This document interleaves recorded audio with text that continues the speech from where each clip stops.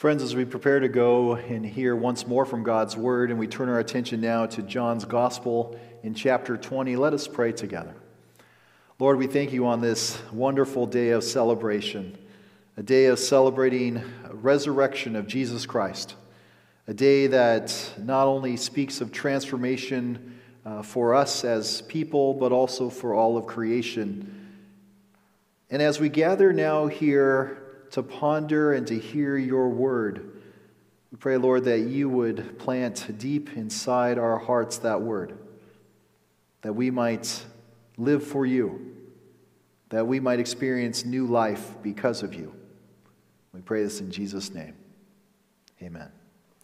Scripture reading again is from John chapter 20, going to begin in verse 1 and reading through verse 18. Hear God's word. Early on the first day of the week, while it was still dark, Mary Magdalene came to the tomb and saw that the stone had been removed from the tomb. So she ran and went to Simon Peter and the other disciple, the one whom Jesus loved, and said to them, "They have taken the Lord out of the tomb, and we do not know where they have laid him." Then Peter and the other disciple set out and went toward the tomb. The two were running together, but the other disciple outran Peter and reached the tomb first. He bent down to look in and saw the linen wrappings lying there, but he did not go in. Then Simon Peter came, following him, and went into the tomb. He saw the linen wrappings lying there, and the cloth that had been on Jesus' head, not lying with the linen wrappings, but rolled up in a place by itself. Then the other disciple, who reached the tomb first, also went in, and he saw and believed. For as yet they did not understand the scripture, that he must rise from the dead. Then the disciples returned to their homes. But Mary stood weeping outside the tomb. As she wept, she bent over to look into the tomb, and she saw two angels in white sitting where the body of Jesus had been lying, one at the head and the other at the feet. They said to her, "Woman, why are you weeping?" She said to them, "They have taken away my Lord. I do not know where they have laid him." When she had said this, she turned around and saw Jesus standing there, but she did not know that it was Jesus. Jesus said to her, "Woman, why are you weeping? Whom are you looking for?" Supposing him to be the gardener, she said to him, "Sir, if you have carried him away, tell me where you have laid him, and I will take him away." Jesus said to her, "Mary." She turned and said to him in Hebrew, "Rabboni," which means teacher. Jesus said to her, "Do not hold on to me, because I have not yet ascended to the Father, but go to my brothers and say to them, I am ascending to my Father and your Father, to my God and your God." Mary Magdalene went and announced to the disciples, "I have seen the Lord," and she told them that he had said these things to her. The word of the Lord. Thanks be to God. There's a scene in the acclaimed children's book Last Stop on Market Street when a blind man and his dog board the city bus. One of the book's central characters, a boy named CJ, gives up his seat to the man. And then he turns to his grandmother, who's affectionately referred to as Nana throughout the book, and asks this innocent question: "How come that man can't see?" A simple question, of course, and one that any one of us might be tempted to answer by describing what is different about the ocular mechanics of that man's eyes. That, of course, would be an answer that's drawing on knowledge, and as the expression goes, knowledge tells us that tomatoes are a fruit, and wisdom tells us not to put those tomatoes in a fruit salad. Nana is going to offer CJ something more in her answer than knowledge. She's going to offer this young boy wisdom. Nana said, "Boy, what do you know about seeing? Some people watch the world with their ears." The blind man himself expands on this as well by offering, "That's a fact, their noses too." And he sniffs at the air and says, "That's a mighty fine perfume you're wearing today, ma'am." This exchange on the city bus reminds us that there are more ways to see than just with our eyes. We can see with our ears and our noses. We certainly could add here the sense of touch if you've ever walked around at night and stumbled through a room using your hands to try to see in that dark room. These senses help us to perceive reality and are immensely helpful for doing so. But here's the thing. The senses themselves are limited. And today's reading reminds us of those limitations. According to the early Christian writer who assembled this text, 3 people witnessed something in the tomb that first Easter morning. And each would go on to become a prominent name in the history of the early church. Of course, one here is unnamed, this unnamed disciple. We've, of course, heard of Peter, and that name is not unfamiliar to us. And if the unnamed disciple here is John, the namesake for the book itself that this text comes from, we've heard of him as well. Their names don some of our oldest church buildings today. Think about St. Peter's Basilica, for instance. And if you're a fan of the Netflix series, The Crown, you know that the first 2 episodes depict the ailing health and subsequent death of King George VI. And in the real life of George VI, before lying in state in Westminster Hall, the late king's body was held for a few days in the same church that he had been baptized as a child, a church where Princess Diana was also baptized when she was a child. The name of that church, St. Mary Magdalene Church. And like I said, prominent names.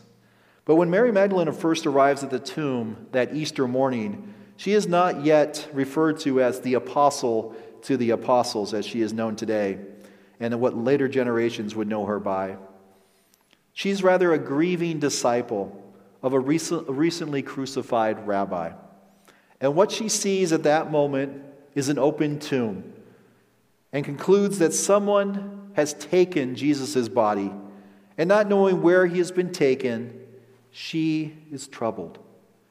Hearing the report from Mary, Peter and this unnamed disciple go to the tomb, where they also see that the stone covering has been removed.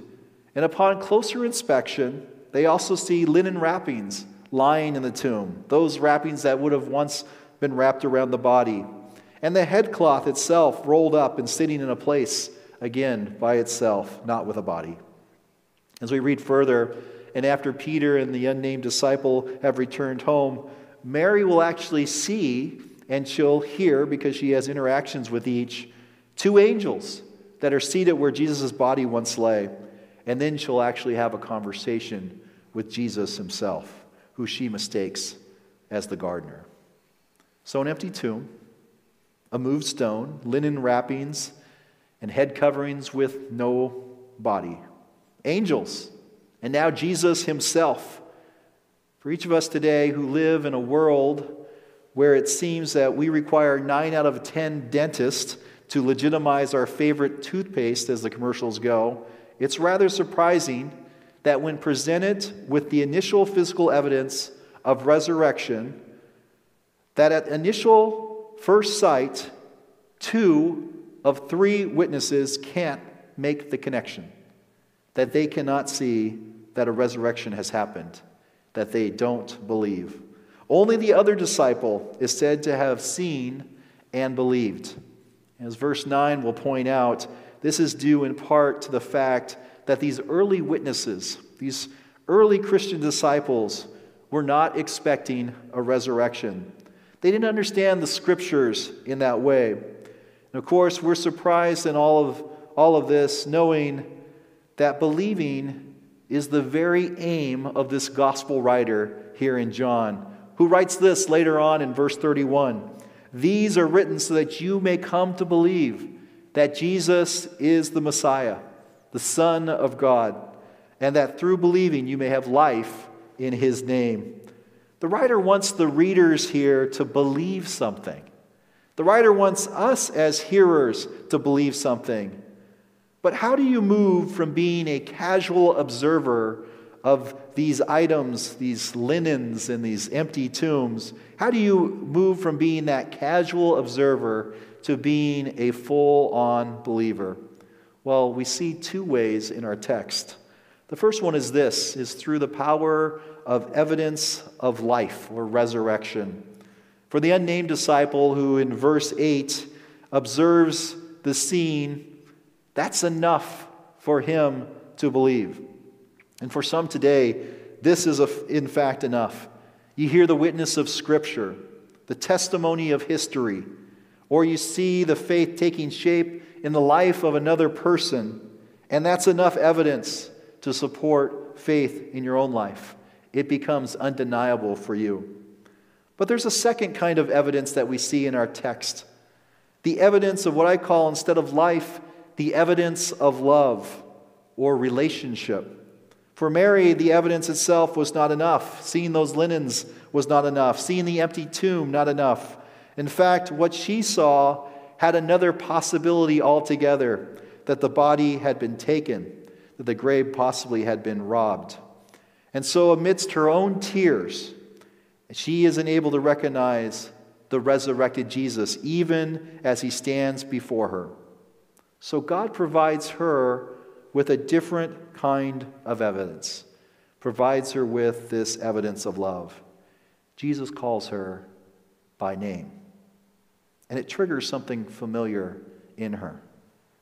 The sound of a voice she's heard before, a voice that is significant and important in her life. I think our author wants us to remember this second piece of evidence just as much as the first piece. Of course, there's a real temptation in our lives that those lives themselves would collapse into the cold and callous expressions that we sometimes find ourselves living, where decision-making is based on maybe a lifetime of computations. If I do this, I expect this outcome. If I do that, then this is what is to come. In some ways, that type of thinking helps us to live lives that are more predictable, more manageable. The problem, of course, is that we have far less control of our lives than we ever let on. Our attempts to control and manage those lives not only form structures for our daily activities, they become the box in which we perceive all reality. They become the outline for who God and life must be. But Jesus wants something different for us. Jesus wants something better. Note the last part of verse 31, which I read earlier. Through believing, you may have life in Jesus' name. Believing is not merely in affirming the truth of what has happened here in Easter alone, though that is extremely important. But it's also now enjoying a new kind of life that God is making available to us, that God's making available to you and to me. An unnamed disciple who is loved by Jesus, we see that in our text. Another whose tears are stilled when their name is called. These, of course, point to what that life looks like. A life that is now richly connected between people and their Creator. A life of those who are beloved by God. In fact, Jesus' own Easter message, the message we see here in this text that Jesus has for his disciples, speaks of that connectedness in verse 17.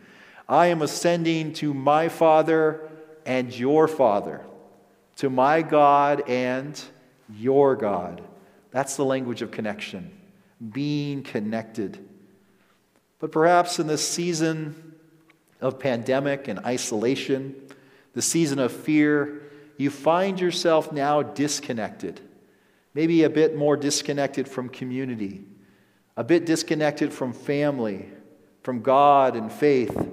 And you find yourself on the verge of, or even actually weeping before your own vacated tomb, trying to make sense of the events that have brought you to this place, to this time in your life. And you wonder what the future will hold.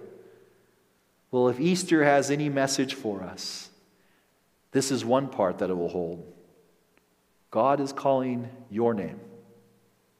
That God in Jesus Christ is calling you to see what you couldn't and cannot see. Calling you to see new life amidst death. Calling you to new hope amidst fear. Calling you to be a participant in true resurrection. May that be so for us this year and forever.